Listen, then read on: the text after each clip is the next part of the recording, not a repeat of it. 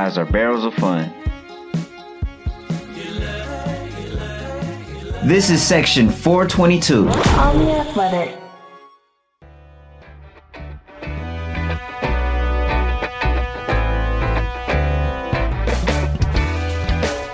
Welcome from the $5 seats. This is the Section 422 podcast, episode number 48. On this episode, we will discuss the new contract of Christian Yelich as the two sides put together a deal that could allow the 2018 NL MVP to finish his career in Milwaukee. We'll discuss the similarities between Yelich's reported long-term deal with the Brewers, the one that kept Ryan Braun in Milwaukee nearly a decade ago, and we'll cover some of the latest happenings with the crew in Maryvale.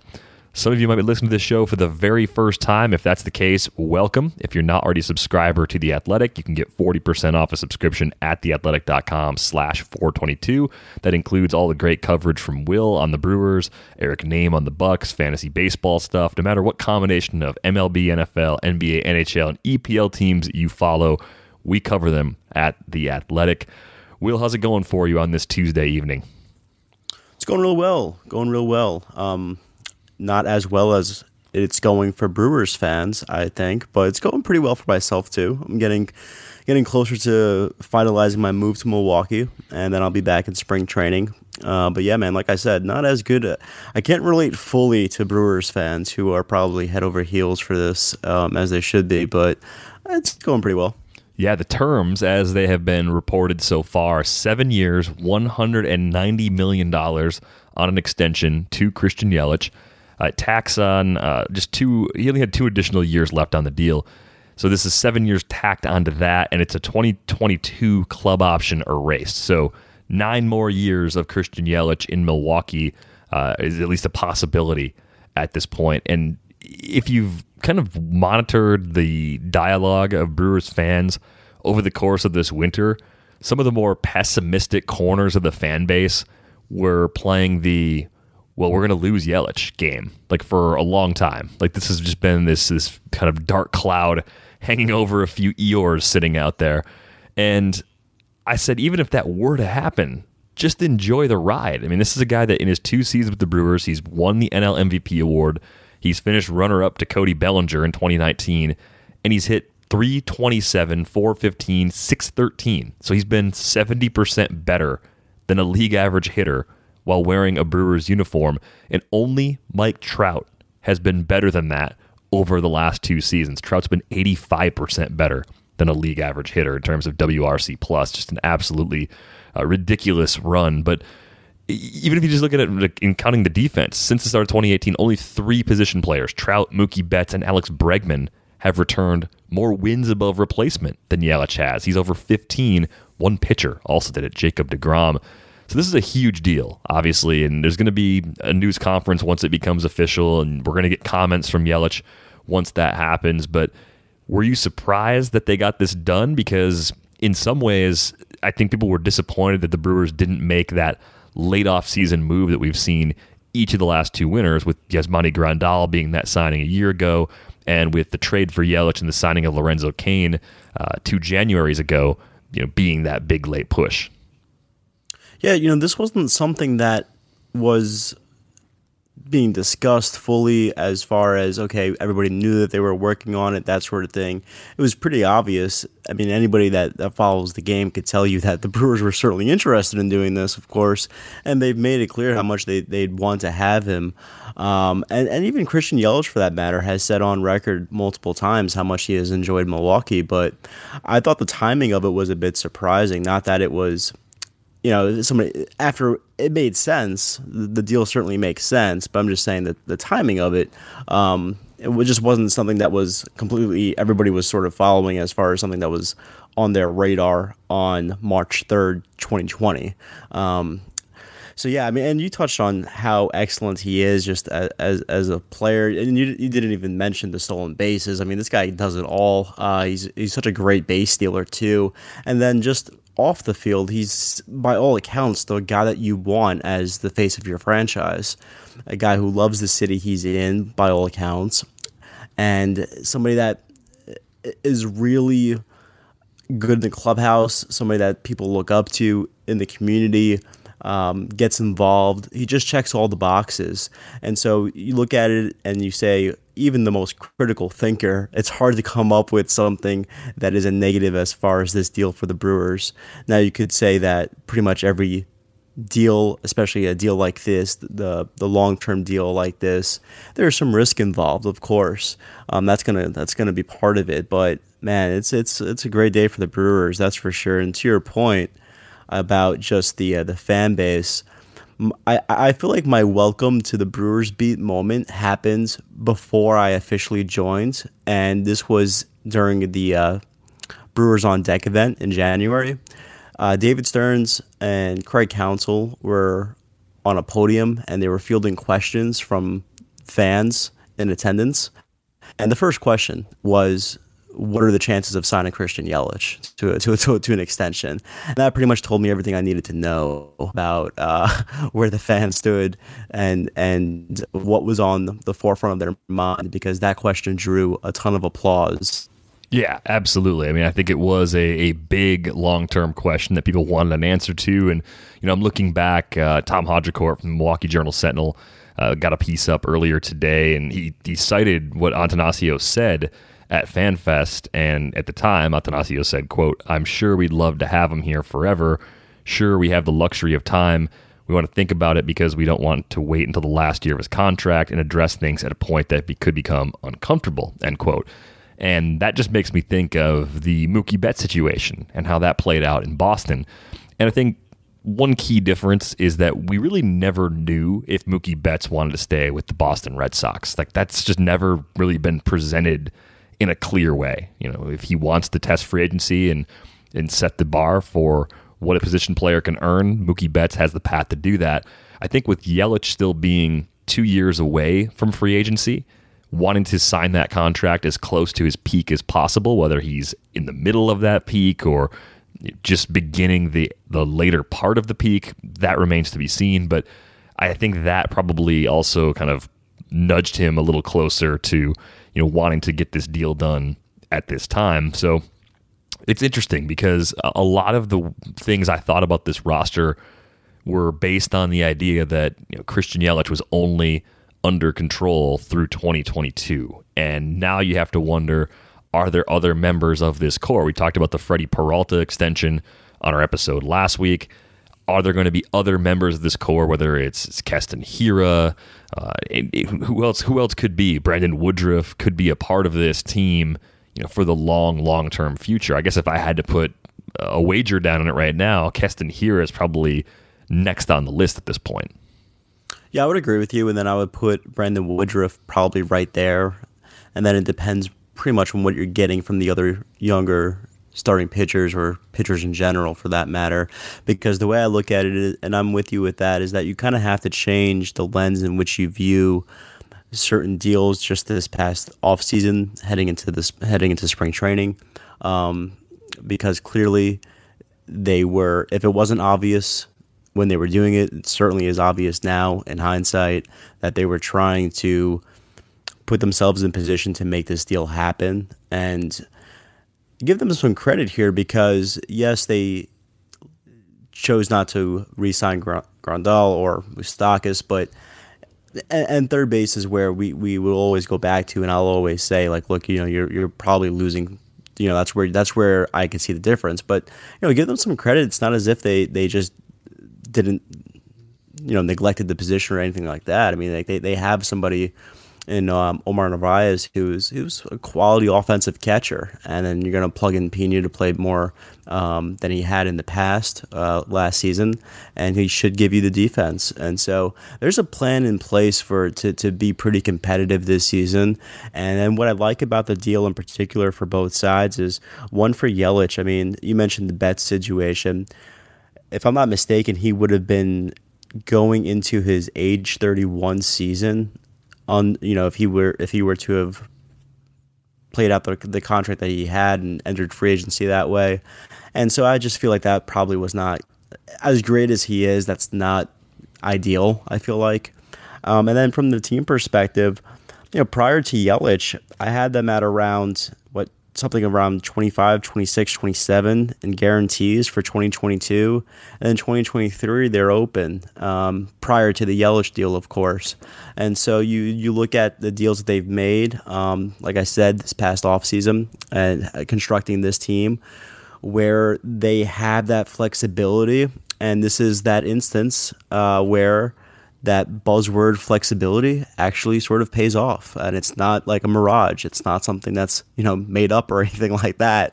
It's not a PR spin. It turns out like they have it, and it looks like there's a legitimate plan that could be pretty promising. Because as much as there is that sort of risk, especially for a smaller market team, to invest a large contract into one player. I think 538 did a study on this a couple of years ago, where I don't think there's been a club since 2003 that committed more than 20% of its payroll to one guy. And I'm not saying, we don't know what the payroll will look like down, in a couple of years from now exactly. But even so, like, they have the flexibility to not even have that be what this looks like. So, some kudos to them for that, because I do feel like there's a pretty good plan that people should be excited about. Yeah, this is a franchise player now at this point in Christian Yelich, and he's sort of kind of taking the reins from Ryan Braun. I mean, if you go back and look at what Ryan Braun did in his career, he had an 8-year, $45 million contract back on May 15th of 2008. I mean, at that point, the Brewers had a lot of club control anyway, but they extended him out, and then he signed another extension just under 3 years later, 5 years, $105 million. That was on April 21st of 2011. That's the contract that he's playing on right now. There's a $4 million buyout after the season. I think most people are assuming no matter how good Ryan Braun is in 2020, the Brewers are going to pay that buyout. Maybe they work out something else and extend the deal for another year or sign him to a new contract for a short-term sort of agreement. But, I mean, he could be facing retirement too. So it just seems like the torch has been passed, but the similarities in the way Yelich also had a very team-friendly deal before getting an extension, and how that lines up with Braun and Braun's willingness to extend his career and stay in Milwaukee makes these two guys actually very similar in a lot of ways. Yeah, definitely, and it's no coincidence that the Braun contract is falling off the books while this is getting done. But I look more toward the future of what the Brewers can be, and are they able to build that consistent winner or even a contender around Yelich? And that's kind of the question that kind of comes to mind when you sort of analyze the deal in the big picture for the Brewers.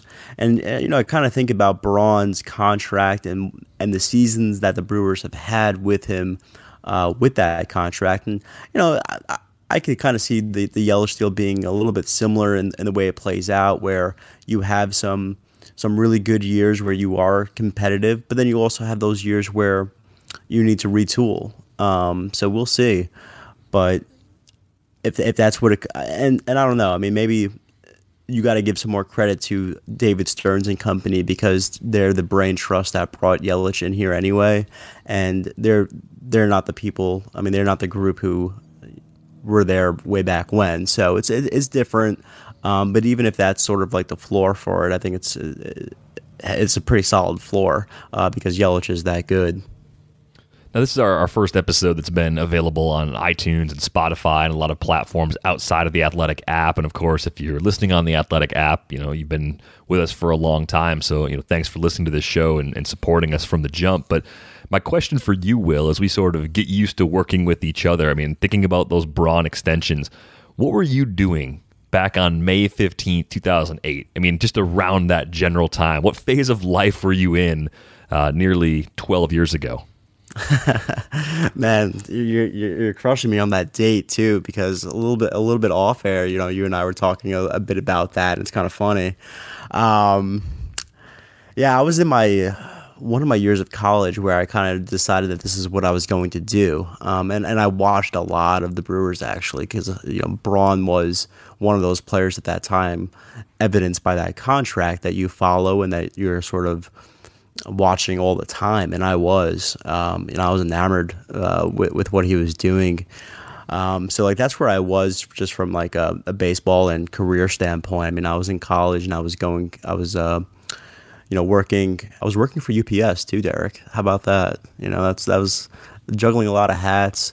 Probably had one of my best relationships as far as girlfriends go, as well. So things were like turning up. Like things were promising. I don't know like where I made the wrong turn after 2008, 2009. But nah, I'm kidding, of course.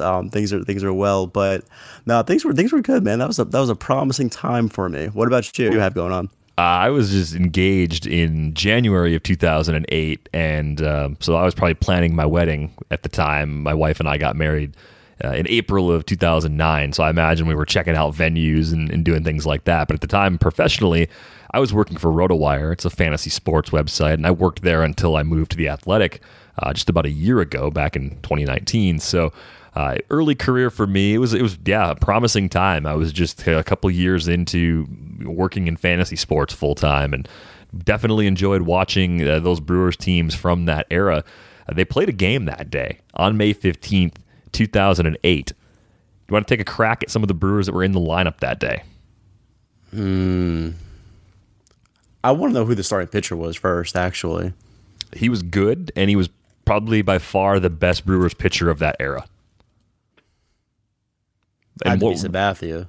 No, it wasn't Sabathia, but it was a guy that had a really nice run. Because of injuries, didn't fully live up to potential. I think he still has an influence in Milwaukee, actually. Not necessarily with the Brewers, but at least in the business scene. Ben Sheets? Yeah, Ben Sheets actually started that game. They played the Dodgers. Chad Billingsley pitched for the Dodgers that day. There's a trip down memory lane. Jonathan Broxton, once a Brewer, was a Dodger in that game. He pitched for Los Angeles. And as the Brewers lineup goes, you want to take any stabs at the starting lineup? Well, first of all, you say that year, and my mind automatically goes to Sabathia, but then the month, of course, doesn't make any sense. So I was off, right away, of course. Well, I'm gonna guess that Fielder is there. Yep. Right. Weeks is probably there. Yep. He led off. Can't forget about J.J. Hardy. He has to be there at shortstop, right? Right. You got the top four because obviously we all know Braun played that day, played left field. So you get the first four in that lineup. Corey Hart probably played right field. Yep. You're 5 for 5. This is where it's going to break down on you. Yeah. The bottom half of the lineup. Center field, I'm probably not going to get. I'll be honest. Craig Counsell was in the lineup at all that day? Counsell was not in the lineup that day. I'll give you a hint on the center fielder, though. He was a prospect that people were excited about because of his father. I mean, that was the main thing people were excited about, I think, with this guy. Because of his father.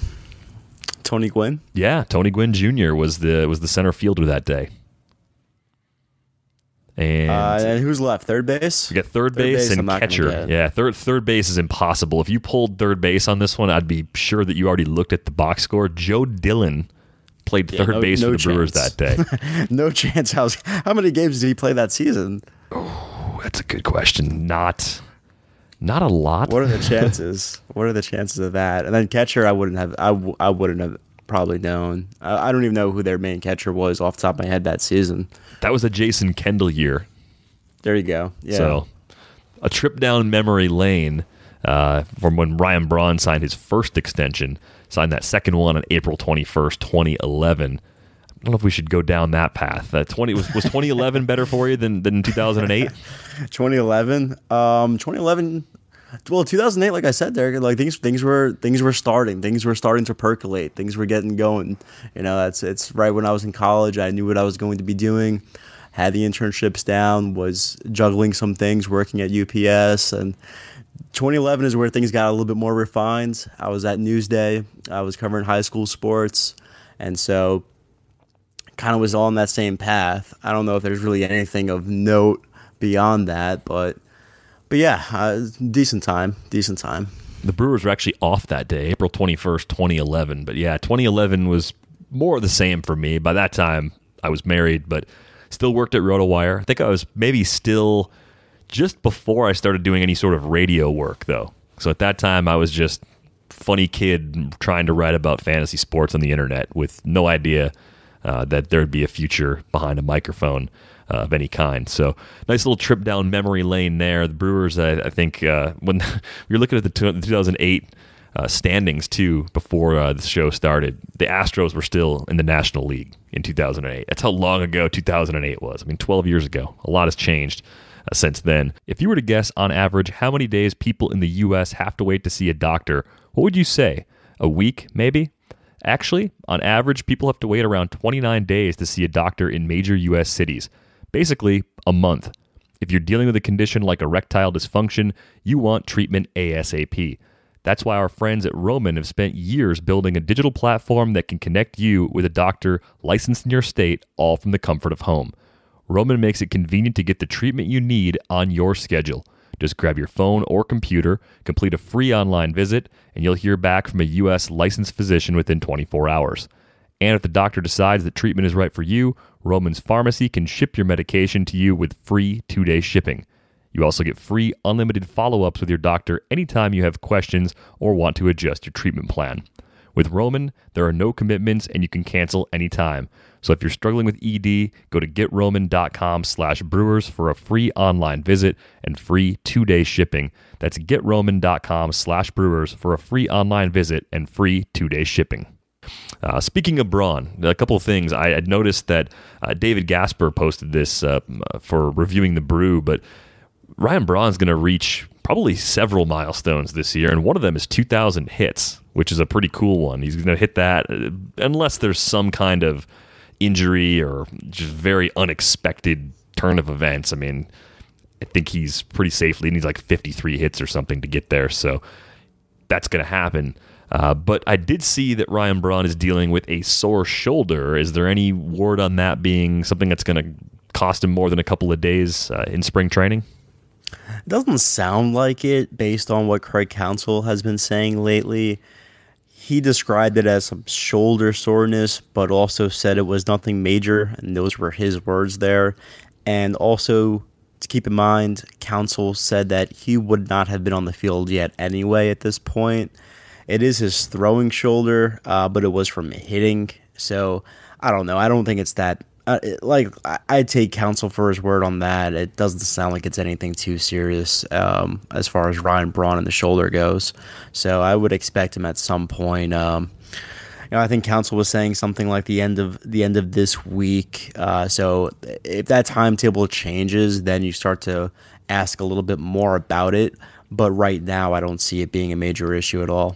Yeah, it doesn't seem too bad just based on the way you're describing it. So we'll keep an eye out. If anything happens, of course, we'll have updates on next week's show. But Adrian Hauser left with a thumb injury. He was pitching in the B game against the White Sox on Monday. He left after throwing 2 1/3 innings. Is there any indication that he's going to miss any time or miss his next spring start? He said he wasn't. So he said it was just precautionary, which pretty much was exactly what everybody else has said, including Craig Counsell the other day, which is good because Hauser's been sharp. He has looked really good in those in his first couple of outings. I mean, the fastball has been really good, good command of it too, and. You say command, and it's not just like throwing in the zone. I mean, the movement of his pitches, man, he's just getting guys to chase a little bit out of the zone with it deliberately. So he's just looked really, really sharp. And the caveat, of course, and we've said this now 3 straight episodes of it being so early, but man, I like Hauser a lot. I like the pitching profile that he was able to piece together last season. And I really liked his last start against the Rockies, and that's something that he has pointed to a couple of times as what he hopes to be sort of a launching pad into the offseason and spring training for him, where it gave him something to look at and repeat. So I'm high on him, and it's kind of good to see it and hear that shouldn't be a serious situation. He said that he expects to not miss. He doesn't expect to miss any time with it. Should pitch his next scheduled appearance. And so he should be good to go. A little more progress for Luis Urias. He was scheduled to resume hitting on the field earlier today. We're recording this on Tuesday night. Any word as to how that went? Yeah, by all indications, it was pretty good. He was there for a live BP. He's going to face some live pitching down the road as well. And the good thing for him is that he's going to still push to be ready for opening day, but in the meantime, Council expects him to play in spring training games, and so that will give us obviously a better indication of where he's at, because I'm not sure how much he was swinging in BP. He may not have even been swinging at all, for now that I think about it. But he will face live pitching soon, it sounds like, and then the goal is to get him to play some games before spring training wraps up in Arizona. So that's good to hear, because I think at first when we listened to him say that his goal was to be ready for opening day, we kind of were like, okay, yeah, that sounds like a player that's just really eager to get going and is being super optimistic about things. But then I think about, hey, he wasn't in a cast or anything like that, and maybe he's progressing a little bit quicker than we expected, and so we'll see. And the thing is, if he's not ready by opening day, it's not like he's going to be too far off afterward anyway. So he'll be with the team probably the week after, if that. And I'm guessing here, but that's what it sounds like. The obligatory Corbin Burnes update. I feel like we're going to be the podcast that talks as much about Corbin Burnes as any that you can find. He had 2 perfect innings against the Dodgers on Friday as he continues to make his push for a place on the opening day roster. I saw a note fly by on Twitter. Logan Morrison says he doesn't want to go to the minors if he doesn't make the roster. I believe he's a minor league contract NRI in camp with the Brewers, kind of auditioning for everybody if he doesn't stick in Milwaukee.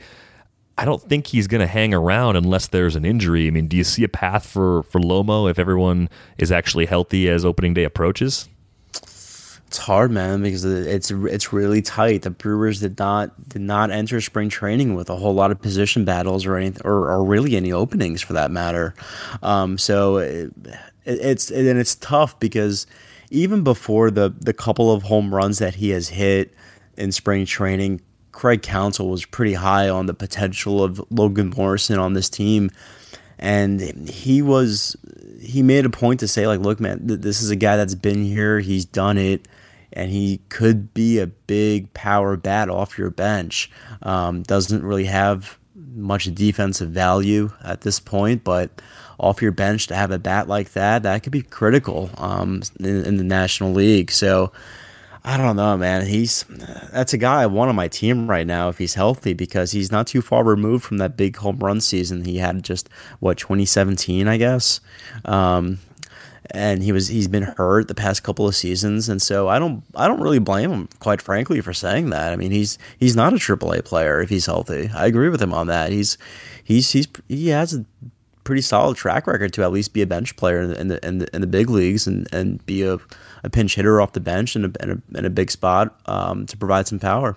Yeah, I think that limited defensive versatility, though, is the thing that works against them a little bit on this roster, but we'll see how the pieces fall into place. I just had a flashback, too, to 2011.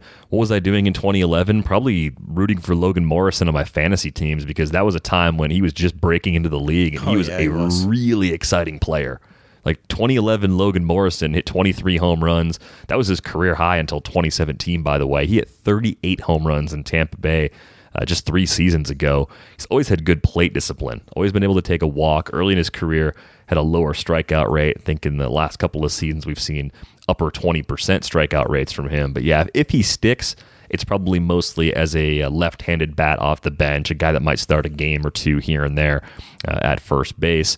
One other note to pass along, I saw that Jake Faria is actually in competition possibly for a bullpen spot to begin the year. But if that doesn't happen, it sounds like they would potentially stretch him out and keep him at AAA. And I think the interesting thing about Faria is that while he's out of options, he's already passed through waivers. So the Brewers actually have a little more flexibility there than we might have expected just a couple of months ago. Yeah, precisely. You took the words right out of my mouth there. And I think he's best as a starter too. And it just sort of builds their depth with that rotation, because I like the rotation, and if you look at the projections, you're getting a whole lot more innings than you were ever getting in the past few years from Brewers starting pitchers. But the funny thing about those projections is sometimes they are not taking into account, the fact that Brett Anderson hasn't done it in back-to-back years, really, in his career, where he's put up a lot of innings. And so, and you're also sort of hoping, and the Brewers are banking on that Josh Lindblom gives them some quality starts and is a productive starter for them. And you just don't know. There are just a couple of question marks there. So to build some depth beyond just Corbin Burns and Peralta, who are the guys that obviously and instantly come to mind, you need more than that. And so, Jake's a guy that's has had some success.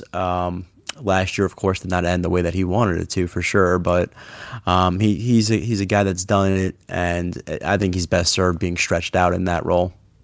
Will, before we sign off, what stories do you have coming up over at The Athletic? We'll certainly be following up with the Yelich news and trying to find some different angles to kind of push that story further, and not just further in the sense of just, analyzing it and overanalyzing it, but just trying to also have some fun with it and look at it through some different perspectives as well. So hopefully that comes together for us. And we're also going to have a larger story on Brandon Woodruff. I stopped by his hometown in Wheeler, Mississippi recently, and it's quite the story, because I don't know how many of our listeners have ever spent time in Wheeler, Mississippi, but it's a very small town. So to be a guy, to be an all-star, to come out of that town, that's a big deal. And I wanted to kind of learn more about that. So I'm excited about that, and I'm super excited to be covering the Yelich news for The Athletic as well. So a lot of good stuff on tap as we get closer, Derek, to opening day. We're almost there. A couple more weeks. Yeah, we're closing in on the 3-week mark. Definitely looking forward to hearing from Christian Yelich as the time comes, and looking forward to your story on Brandon Woodruff as well. If you've been to Wheeler, Mississippi, hit up Will on Twitter at Will Salmon. Let him know your favorite thing about that town. I'm at Derek Van Riper. And again, if you're not already subscribed to The Athletic, be sure to get 40% off your subscription at theathletic.com/422. If you enjoy this podcast and you're listening on Apple Podcasts, Spotify, or any platform that allows you to rate and review it, please take a moment to do that. We would greatly appreciate that. For Will Salmon, I'm Derek Van Riper. Thanks for listening. We're back with you next week from Section 422.